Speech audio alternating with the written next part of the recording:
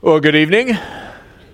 And you did indeed sing better when you were standing. So take your Bibles, if you will, and turn to the book of Ruth as we study together and have arrived at this spot in the narrative where the kinsman redeemer has now been identified.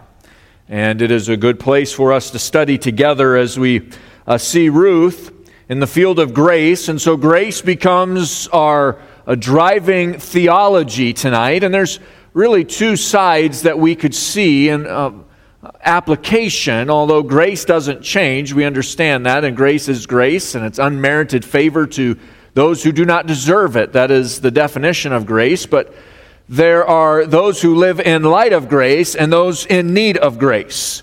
And so we could also see where there's elements of application on both sides this evening. But as we do so, we're going to begin with this short example of the difference between grace and earning something. And the Wisconsin State Journal several years ago interviewed personnel managers of some of the nation's largest corporations.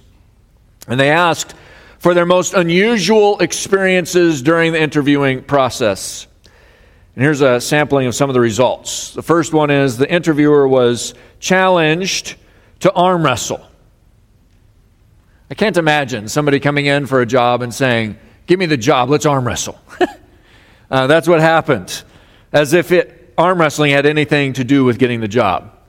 The other one, I could see this happening today. Another one wore headphones, and the interviewer could hear music playing through the headphones as he was trying to ask questions of the interviewee. And when the interviewee was asked to remove them, the applicant explained it was no problem because he could listen to both at the same time. But no, you can't. Another one, a bald-headed applicant suddenly excused himself, and he left in a hurry. A few minutes later, he came back wearing a full toupee that evidently he had left in the car. Another one, a young woman said that she had not had time to eat her lunch before arriving, and so she opened up her hamburger and French fries and began to eat those during the interview.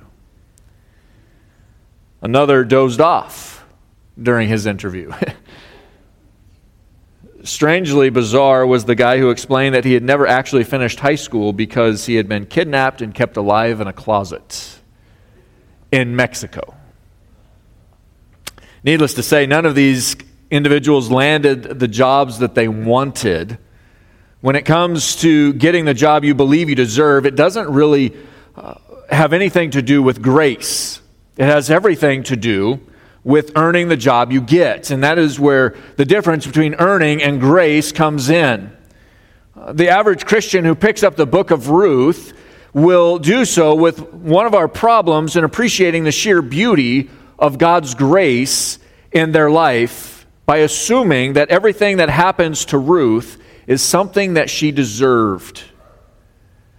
We think of how she ended up in the fields of Boaz. Well, certainly she deserved that. No, that was by grace. We think that because Boaz is immediately smitten with Ruth, that was indeed what she deserved. And as we studied last week, there's not a single paragraph, not a single word which speaks to the beauty of Ruth. Not one. Not one word that says that Ruth was beautiful to behold. When we assume that everything that happens to Ruth is something that she deserved, we assume that we should pity her because that she deserves that. But indeed, our pity is simply grace as well. And obviously, the fact that Boaz treats Ruth with kindness, we would say, especially in our culture today, that she deserved that. But indeed, culturally speaking, Ruth did not. That was grace. Ruth deserved none of the favor of Boaz and none of the favor that he will show her as we continue to move through the narrative. She's an outsider, a foreigner, a former idolater, and a destitute woman, a widow even, with absolutely nothing to offer him except gratitude. That is it. She didn't earn it. And as we'll see today, it is essential that we understand the key issues, the tenets of grace. And so this evening we're going to see grace woven throughout our outline as we're going to begin to study deeply this element of grace. And it reminds us, I'm actually going to take us to the New Testament a little bit tonight, off and on as we understand this. But listen to these familiar words as I turn to Ephesians chapter 2. Ephesians 2, verses 4 through 5, and then skipping down to verse 7, the Scripture says this, beginning in 4. But God, being rich in mercy because of His great love with which He loved us, even when we were dead in our trespasses, made us alive together with Christ. By grace you have been saved. Verse 7, so that the coming ages He might show the immeasurable riches of His grace and kindness toward us in Christ Jesus. Let's begin this evening in a word of prayer. Our gracious Heavenly Father, we bow our heads before You tonight as those who recognize that the grace that has been given to us is completely undeserved. Lord, it is easy for us to look around in our culture today and adopt the cultural context and say that we deserve better than we have received. Indeed, we understand that no, we do not. We were dead in our trespasses and sins. We were enemies, Scripture tells us. And yet You loved us with a love that would allow us to grab hold of a Redeemer that we did not deserve, that we did not earn, for a price that we could not pay. So, Lord, we praise You for the gift of grace, the gift of faith that You have given to us. And tonight, as we see this lived out in the life of Ruth and Boaz, we praise You for the Old Testament example of a kinsman redeemer, the only one in the Old Testament, the one that would point us to Christ. So, Lord, we praise You for the time we could spend in Your Word and this narrative that is so impactful. It is a rich love story between Boaz and Ruth, and it is a rich love story between Christ and the church. We recognize that, of course, that is looking ahead, but that as we look back to the example of the kinsman redeemer, we are overwhelmed with gratitude of the grace that You express to us. Now, Lord, I pray that as we study this grace, we would understand what it means to live in light of its great truth. Lord, we give You the glory and the honor for it this evening, and we ask Your blessing on our time in Your Word, that You'd give me the words to speak, that they'd be from You. Give us hearts to listen and obey, that we'd be followers of You in faithful obedience. Lord, we love You, and we thank You for all of these things, and it's in Christ's name that we pray them. Amen. This evening we jump into Boaz demonstrating grace here in Ruth chapter 2, and I again remind you, as I did just a few moments ago, that as we look into this account and this narrative, we certainly have the events that are unfolding, and there is a true, genuine love story that has indeed taken place. This is historically what happened. We also recognize that it is pointing us to help us understand this idea of a redeemer and a kinsman redeemer. And so therefore we see the coming Christ. But it is not allegory, and we do not take it as such. It is literal for us, and so we apply it literally. We understand that in application, then, there are two elements of grace that we need to understand, that we need to apply.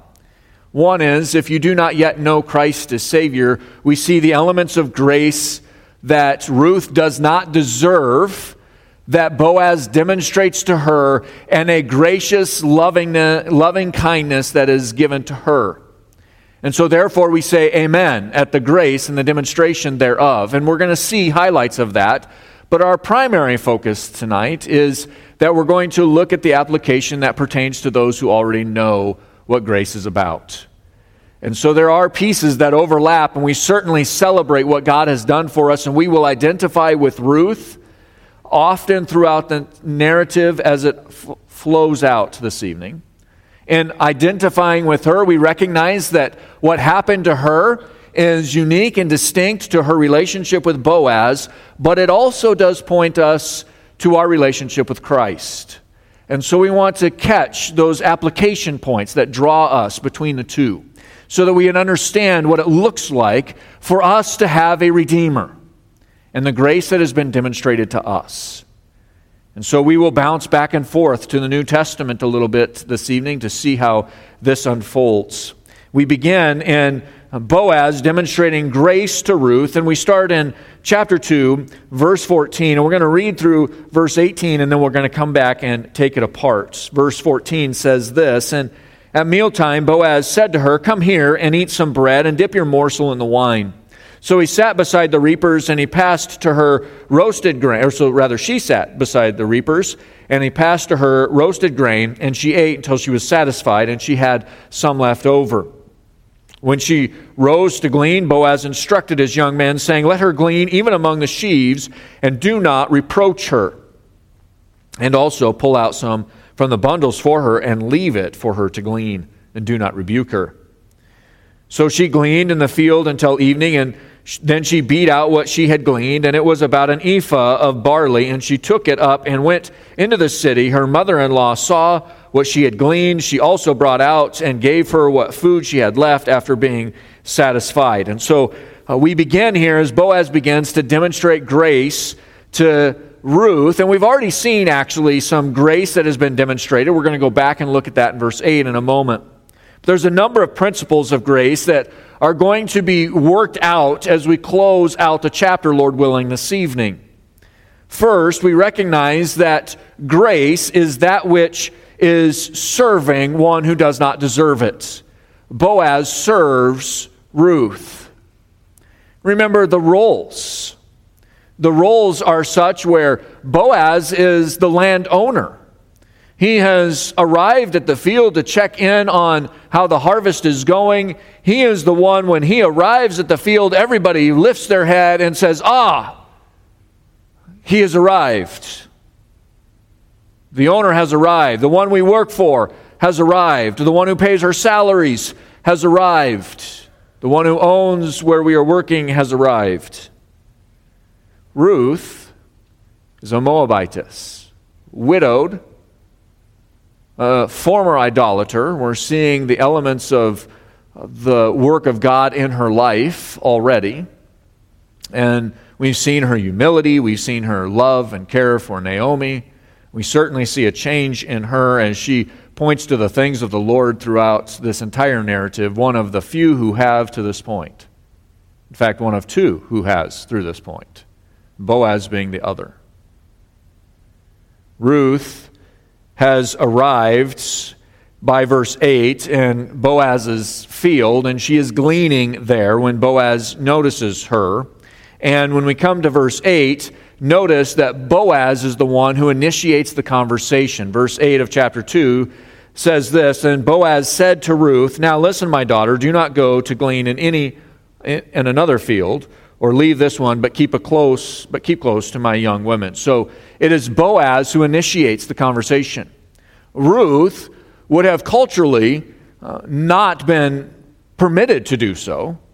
And not only would it be culturally, but status-wise, she would not have been able to do so. The gleaners are those who are impoverished. They are there because they can't make ends meet in any other way. They have nothing of value to offer to the landowner, or they would simply buy the grain once it has been threshed out. Ruth is there to pick up what cannot be harvested by the reapers, by the Levitical law, and to scrape together enough for the day would have been victory for Ruth. To scrape together what they needed for a week would have been grand abundance for Ruth. That is the kind of poverty that she and Naomi have found themselves in. But in verse 14, as we move through verses 8 through verse 13 last week, verse 14, we already noticed that there's some shocking conversations going on in the narrative. Boaz has spoken with Ruth. That is two sides to the scale. But as Boaz is speaking with Ruth, what Boaz does next catches every one of the reapers, every one of those who are gathering water, everyone who's been preparing the meals, everyone who's paying attention, those who are gleaning as well, everyone who's there suddenly lifts their head to Boaz's voice. Listen what he says, verse 14. And at mealtime, Boaz said to her, "Come here and eat some bread and dip your morsel in the wine." Boaz, again, reaches across the cultural lines and speaks to Ruth. Grace has already been demonstrated in this account, but imagine the shock of this action. It's hard for us because we are typically people who are more aware of those in need, and we see it in our ministry to Mel Trotter and our ministry in other places. Perhaps you are one of those who, as you pull off the highway and you pull up to like 28th Street or one of the other places where you're often encountering panhandlers, and you come to the top there and maybe you're one who ignores the person there. You're like, "Don't look at me. I'm not looking at you." Or maybe you're one who's very generous and you come to the top there and you say, "Well, I've got a couple dollars I'll give to them." Or maybe you've gone and bought a meal. I've done that on many occasions where I've taken a meal to somebody who's clearly destitute and in need. So that is part of our culture, but it was not part of Boaz's culture. Boaz didn't rub shoulders with those like Ruth. But here he is inviting a gleaner to his plate, to his skillet that has been preparing the food for Boaz. Imagine the shock as at the voice of Boaz, every eye goes, "What? What's he doing?" The object of his attention as he's speaking is not one of the reapers, it's not one of his countrymen, it's the Moabite widow. This may be hard for us to understand in our culture, but this kind of access is not granted to Ruth. This was grace stepping through. The closest that I could come in helping us understand this truth, if you were to go to London today and you were walking the streets of London and you came up to the palace in London, and you know that the king is there. Now we talk about the king, not the queen anymore, but you know the king is there because they fly a flag that indicates that the king is present at the palace. Can you imagine you've walked up to the gate and they won't let you in because they don't let you in. So you walk up to the gate and you see the king come to the window and you're waving at him to come and greet you. Will the king greet you? You will probably meet one of the royal guard pretty quick. But imagine if the king were to come down and have conversation with you and then open up the gate for you to come in and enjoy a feast at his table. That's a similar kind of difference as to what we have here. Boaz has stepped out of the cultural norms and he's welcomed in one who does not fit, that this kind of access is not granted to. But grace extends even further as Boaz serves her. Even to have Boaz speak and grant her the unique privilege of gleaning near the reapers in the field in verse 8 was very, very gracious. But in verse 14, Boaz offers her a meal. He seeks to serve her need. The construction implies here that Ruth didn't have a lunch of her own. So Boaz sits down and he notices that none of the reapers are in need, but he notices Ruth and she's not eating anything. Remember, she's come in just for a short break, and he notices that she's not eating anything. So, thinking of the love story that's unfolding, this is technically their first date. It's a group date, There are others who are there, but Boaz says, I want you to come over and eat of my bread. This is the first date. But Boaz, notice what he does in verse 14. In the middle of the verse, so she sat beside the reapers, and he passed to her roasted grain, and she ate until she was satisfied, and she had some left over. Boaz has bought lunch, and he's bought more than she needed. Order anything off the menu. All I have is roasted grain, but have as much as you want. Boaz has given to her what she did not deserve culturally, would not have received culturally. And as he's passing her in this moment that has not happened by accident, nobody who's watching these events miss their implications. This is Boaz tenderly brushing off out of the skillet some of the roasted grain for Ruth. And you can imagine that in this tender moment, there were glances that were shared. That there was a notice of intention as Ruth begins to observe the care of Boaz for her, undeserved, unwarranted, and yet nonetheless loving and tender. And Ruth eats until she is filled. We may pass that by because of the culture that we live in, but I think it's an important distinction that Samuel draws out for us as he's writing. Samuel is telling us that the poor widow who was out gleaning earlier that day has eaten until she was satisfied. Boaz did not leave anything left undone. This may have been the very first meal that Ruth had eaten until she was full since she arrived in Bethlehem. When she left Moab, she probably felt hunger pains every single day until she sat with Boaz.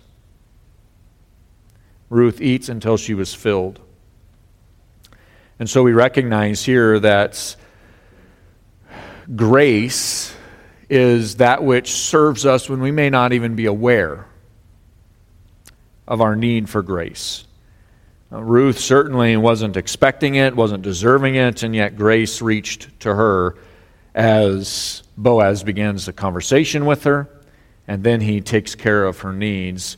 And it also reminds us as he secures her provisions, not just for the meal, but as we recognize, as we continue through, he not only gives her grace in offering her food to eat, but verses 15 and 16, when she rose to glean, Boaz instructed the young men, saying, let her glean even among the sheaves, and do not reproach her, and also pull out some from the bundle for her, and leave it for her to glean, and do not rebuke her. This is the image, and remember, we've seen this image before. You have the sickle that they grab the barley, and they're harvesting the barley at this point. We'll see it later in the text this evening. They're harvesting the barley. They grab the barley, they bunch it together, they slice it with the sickle, and in slicing it with the sickle, they wrap it up and set it aside for the next wave to come through and pick those up. And then they would harvest those, putting them on a wagon or a cart and hauling them up to the threshing floor. And in this moment, we see that Boaz says to the reapers, I want you to leave some of those behind. I want you to pull out some of the sheaves. I want you to leave those.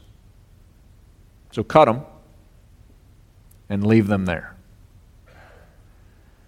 If you've ever been, and I appreciate our image that we have used, you can't quite see it in this one, but the original image for the book of Ruth is some stalks of wheat, and you see it's an up-close picture of a wheat field, and you notice the head of the wheat it's really about that long, and there's not a lot of grain in that, and there's a lot of chaff that goes with it that has to be threshed out. So there's not a lot of grain there, and the way the gleaner would come through is it would be single stalks that as the harvesters or the reapers would grab the clump and they would slice, they may miss one, and that one would just stay there, and they would leave a number we recognize as the Levitical law required for the gleaners to come through and clean that up. But that's one stalk for every 10. And you could guarantee that those stalks weren't in easy clumps to get unless it was left at the end of the field. And so Boaz tells his reapers, I want you to cut it, and I want you literally to throw it to Ruth. I want you to give it to Ruth. This is a third act of grace that is seen by Boaz to Ruth. We see Boaz provide for Ruth's needs. She gets up, interestingly enough, Samuel provides this information. She gets up before everybody else does. Did you catch that? She's been eating lunch. Boaz has gone over. He's given some of his lunch to her. She gets up before the reapers do because Boaz has a conversation with the reapers. She has work to do. She has to provide for herself and for Naomi, and it's going to take all day to get enough for that day. So she goes back to work. Boaz instructs, as Ruth leaves, Boaz instructs for her provision there to be extra grain left for her. This is not normal behavior. And this is that part where the teenagers, the young people, maybe earlier than teenagers, are like, come on, Boaz, just ask her out. There's a relationship developing here, and everybody sees it. You can imagine the reapers like, it would be easier if you would just let us do our job. Just go provide for her, Boaz. But Boaz says, leave it there, and we're going to learn another lesson of grace as we do so. Ruth continues to work unaware of the grace that has been demonstrated to her. Now, we've learned 3 principles of grace to this point, and I want to pull us out for some application. It makes you contemplate how often you work unaware of the plan of God's grace to you. Ruth is out here. She's relatively new to the whole idea of gleaning, at least as far as we can tell. That's not a Moabite practice. It is an Israelite practice. It's because of the Levitical law. Here she is gleaning, and she is only trying to get just enough food to survive the day. She has no idea of the parameters of gleaning. She's been instructed on the Levitical law at some point because she understood the need, and she's the one that insisted to go glean. But other than those details, the barley harvest being one of the earliest harvests of the summertime, she is now beginning to work diligently, and she's rising up. She took just a few minutes for lunch, and she's back at the field. She's working hard, and she's unaware of the plan of grace that has been demonstrated to her. How many times do we miss God's plan of grace to us? Maybe we're aware of it, but we're not keenly aware of it. God is at work in our lives, and we look back and we reflect on it after the events, post the events, and we begin to say, wow, look at the grace of God demonstrated to us. We're going to have that opportunity as Boaz's grace is going to be evident by the time we're done here this evening.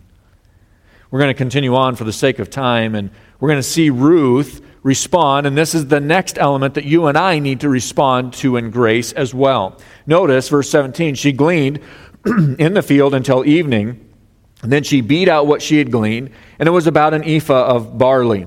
And she took it up and went into the city. Her mother-in-law saw what she had gleaned. Let's stop there for a moment. Notice Ruth's diligence and discipline. Ruth's diligence and discipline. Warren Wiersbe writes this. He says, God works in us, for us, and with us. J. Vernon McGee quipped, so many Christians sing at the top of their lungs, we shall come rejoicing, bringing in the sheaves, and then go out and do nothing. That is 2 different kinds of responses. One that is responding in truth to grace, and one that is responding in indifference to grace. If God is working in us, for us, and with us, there ought to be the results. And J. Vernon McGee is saying, so many Christians are saying, bring in the sheaves, and they are forgetting that it's their responsibility to respond. to go do the work. Ruth doesn't forget that. Whatever she understood, whatever she contemplated about what was going on before her, Ruth kept gleaning. She kept diligent at her work. And when she was done gleaning, she threshed it out. Now, I mentioned the size, and we're talking wheat. Barley's even smaller than the wheat heads.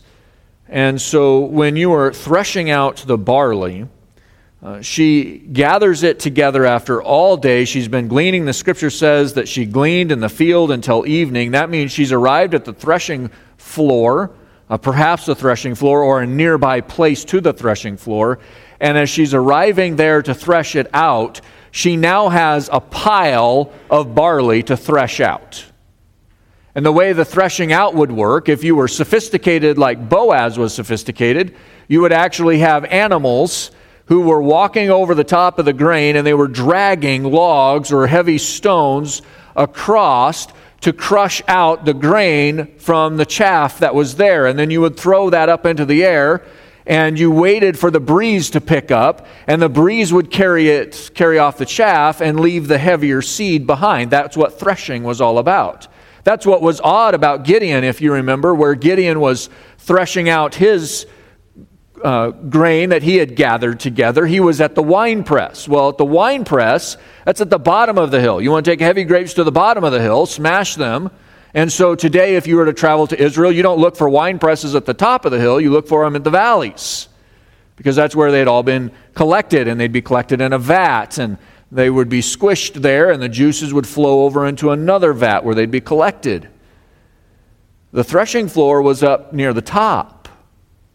You took the grain to the top because that's where the winds were strongest. The winds were strongest towards evening, but Ruth has gleaned through the evening. And now she's arrived at the threshing floor, and she threshes out, probably with great work, the grain that she had gleaned that day. And she threshes out an ephah of barley. An ephah of barley is about, some of your Bibles will probably say something like 3/5 of a bushel. 3/5 of a bushel, and today we don't really understand a bushel so much, so let me put it this way. It was roughly 25 pounds of barley. Barley doesn't weigh very much. So 25 pounds of barley is a significant haul. In fact, 25 pounds of barley would have been enough for Ruth and Naomi to live for a month. That's how much she gleaned in one day because of Boaz's care for her. But she worked hard. She threshed out after a long, hard, hot day. She heads for home. It's interesting to me that at this point, Ruth does not ask the reapers, who are certainly done doing their work for the day. She didn't say, hey, can you come over here? If we all work together, we'll get this done. Ruth doesn't ask that. She doesn't say, after it's been threshed out, hey, would you mind 25 pounds? I've got to walk all the way back into Bethlehem with this grain, and it's a long way. Would you mind carrying it for me? She doesn't ask that. In fact, if you were to travel with me to Bethlehem and we see where we believe Boaz's fields to be, she has about a 3-mile walk back to Bethlehem. After she's worked all day, threshed through the later evening hours, she now has to walk 3 miles back to Bethlehem with what she's gleaned. The relationship is an interesting illustration of the work of the church, the relationship between Boaz and Ruth. We toil to advance the gospel because we are commanded to go, therefore, and make disciples, to baptize them, to teach them. And this is the collaboration between Christ and the church. Jesus even pointed to that collaboration in Matthew chapter 9, verse 37, when he said this, the harvest is plentiful, but the workers are few. Jesus is pointing to this same kind of collaboration, and you and I are responsible for it. When we know Christ as Savior, we are the recipients of God's grace, but that does not mean we shout to somebody else, hey, why don't you come thresh my grain for me? Why don't you come thresh it. We'll work together. We'll get it all up, and then why don't you carry it for me back to Bethlehem? You and I each have a responsibility in light of grace to obey the commandments that God has given to us. And that is what Ruth is doing. Her response to grace is she worked harder. Had she gleaned only what she would have gleaned on a normal field, she wouldn't have had near as much to thresh and very little to carry back. But she's working harder. Jesus reminds us of that truth as well. And so there's a response. We've learned 3 principles of grace to this point, and those 3 principles of grace draw us into recognizing we have a role to be diligent and faithful in our discipline in following after the grace that God has given to us. But let's move on, because now we're going to have the kinsman redeemer identified for us. Notice verses 18 and following.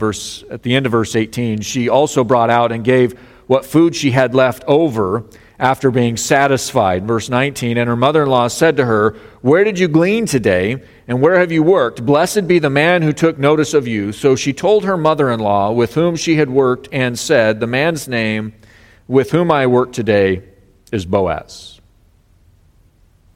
The kinsman redeemer is about to be identified. But grace, the grace that was given to Ruth, is that which also spills over to Naomi. And what a wonderful truth this is for the believer. When you have responded to the things of the Lord by the grace of God, when you've responded to that, it spills over to others. Not for their salvation, but that they may see Christ in you. That they see the grace of God demonstrated to you. And that is indeed what happens. And remember who Naomi was. In chapter 1, at the end of chapter 1 and coming into chapter 2, the end of chapter 1, she says to her friends in Bethlehem, call me Myra because I am now bitter. Don't call me Naomi. Don't call me Naomi. Call me Myra because now I am bitter. For the first time in the narrative, in chapter 2, verse 18 and 19, she praises God. Myra, the bitter one, says, praise to the Lord. That is a significant change. Ruth reaches home with the grain, which measures out to be an ephah of barley, most of a bushel, and enough grain to last the 2 widows a month. She also took out the last of her lunch. That is, Ruth takes out the last of her lunch, and she feeds it to Naomi because she still had some. So that little doggy bag that you take home, the extra little container, that's what Ruth did from Boaz's lunch.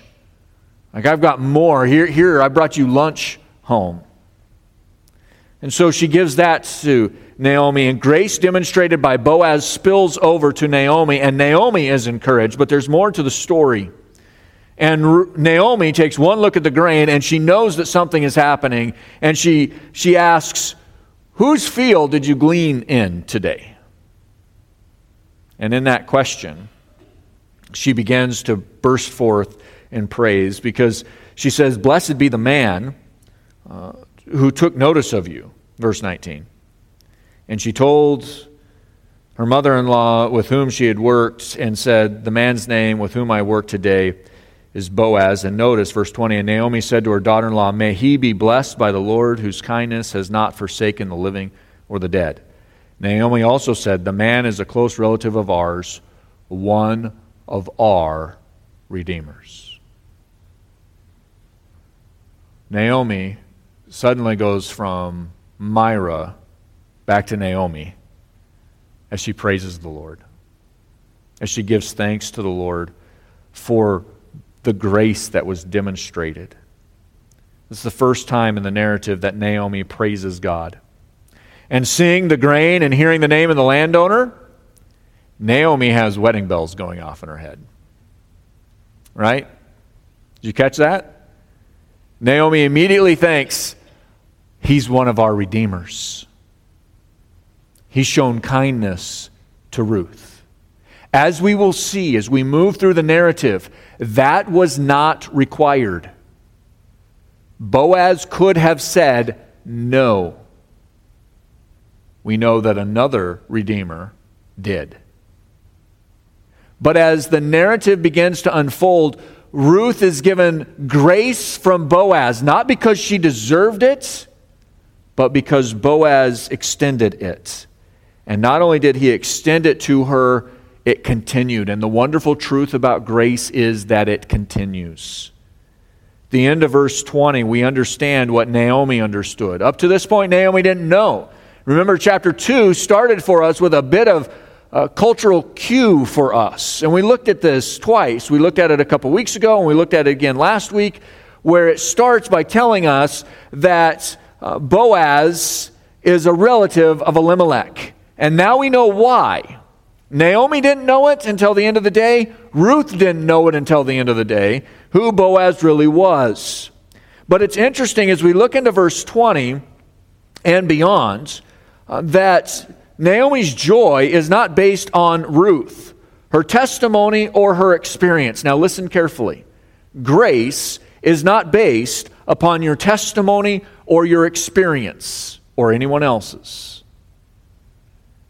What Naomi's joy and hope was actually found in Boaz, who he is. He was the Redeemer for them. What he said to Ruth, and that he showed grace to Ruth, and what he could do for both of them. Now remember, Boaz is helping us point to Christ. Our hope, our joy, is not based in experience. You can have all kinds of experiences, good and bad. Our joy and our hope is found in Christ. Who he is, what he has done, and what he will do for those who did not deserve grace. That's where Naomi identifies this. She pulls it out, and she rejoices and praises God, not because of Ruth, not because of the month's worth of food that she just brought home, but because of who Boaz is. Because Boaz is the Redeemer. This is a critical truth for the believer. Our hope is not based on experience or testimony. We do not pin our hopes on anybody or anything other than Christ and what he has already done for us and what he's promised to do for us, his church, in the future. Grace would continue throughout the harvest.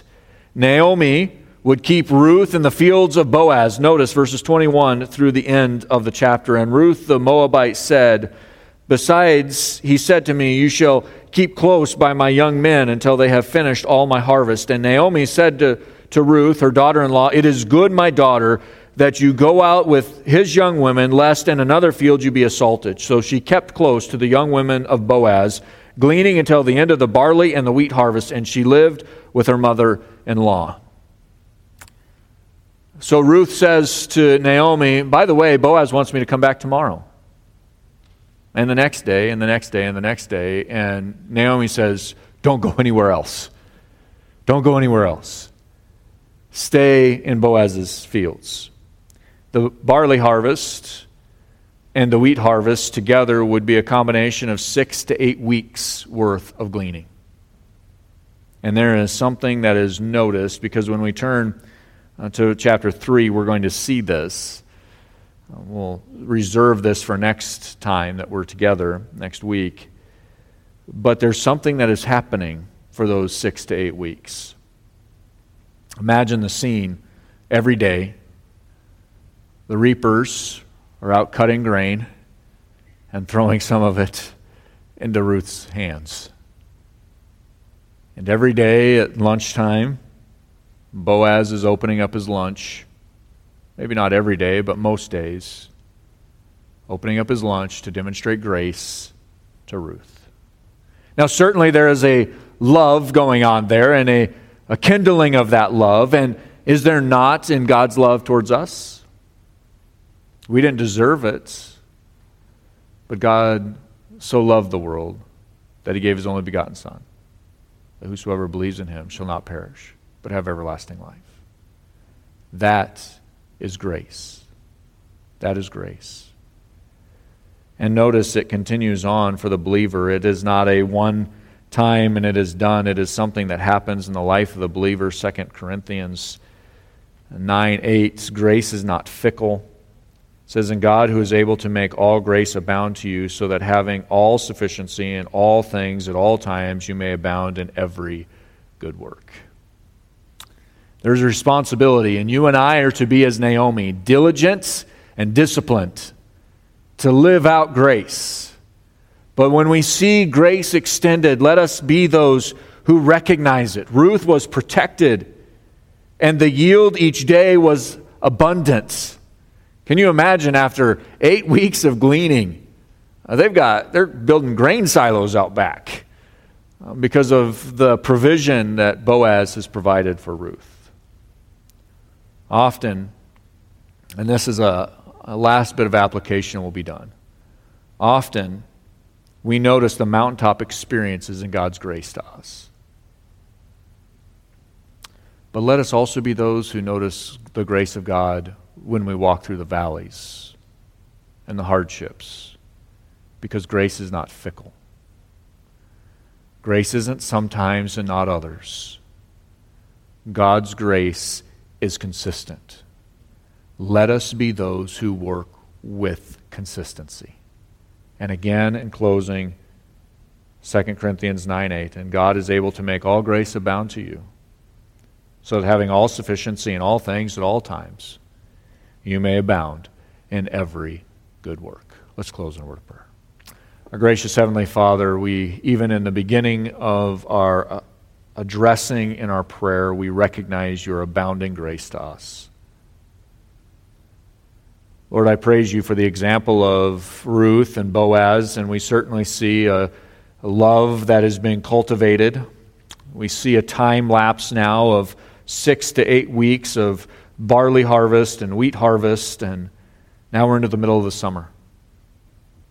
And as we unfold and unpack chapter 3 in the coming weeks, I pray that you would give us a great appreciation and a greater understanding of the role of the kinsman redeemer as exemplified in the life of Boaz. But I pray that it would not just be for our intellectual understanding, but that we would be those who are diligent students of your word, and digging deeply into the great truths that we find in the wonder that Christ is our Redeemer. Lord, if there are any here tonight that do not yet know you as Savior, I ask that you would convict them of their great need to respond to the grace that has been communicated to them. They would recognize that they do not deserve the death, burial, and resurrection of our Savior, but that Christ paid their price, dying a cruel death that they deserved, and then rising again victorious to give a free gift to be received by faith, not trying to work for it, but accepting the grace that has been given to us. Lord, we praise you that your love is what motivated you to demonstrate grace to us, that it was not any merit or anything that we have done. And therefore, for those of us who have been recipients of your grace, may we now live it out and allow it to spill over to others, that they would see the grace of God in our lives and that we would communicate to them that grace that we know. Lord, I pray for those opportunities this week, and that each of us would have opportunities to share the gospel of Jesus Christ with those that we come in contact with. May we be those who are found faithful and obedient, diligent and disciplined, as we saw Ruth, watching for not only the mountaintops of the experience of grace, but also in the valleys, that we would be those who are diligent and disciplined, sensing and seeing evidence of your grace abound. Lord, we love you. We thank you for this truth that we have seen exemplified in the narrative of Boaz and Ruth. I pray that we would now put it into action and application, that your name would be glorified in all that we do and say. Lord, we love you and we thank you for it. It's in Christ's name that we pray. Amen.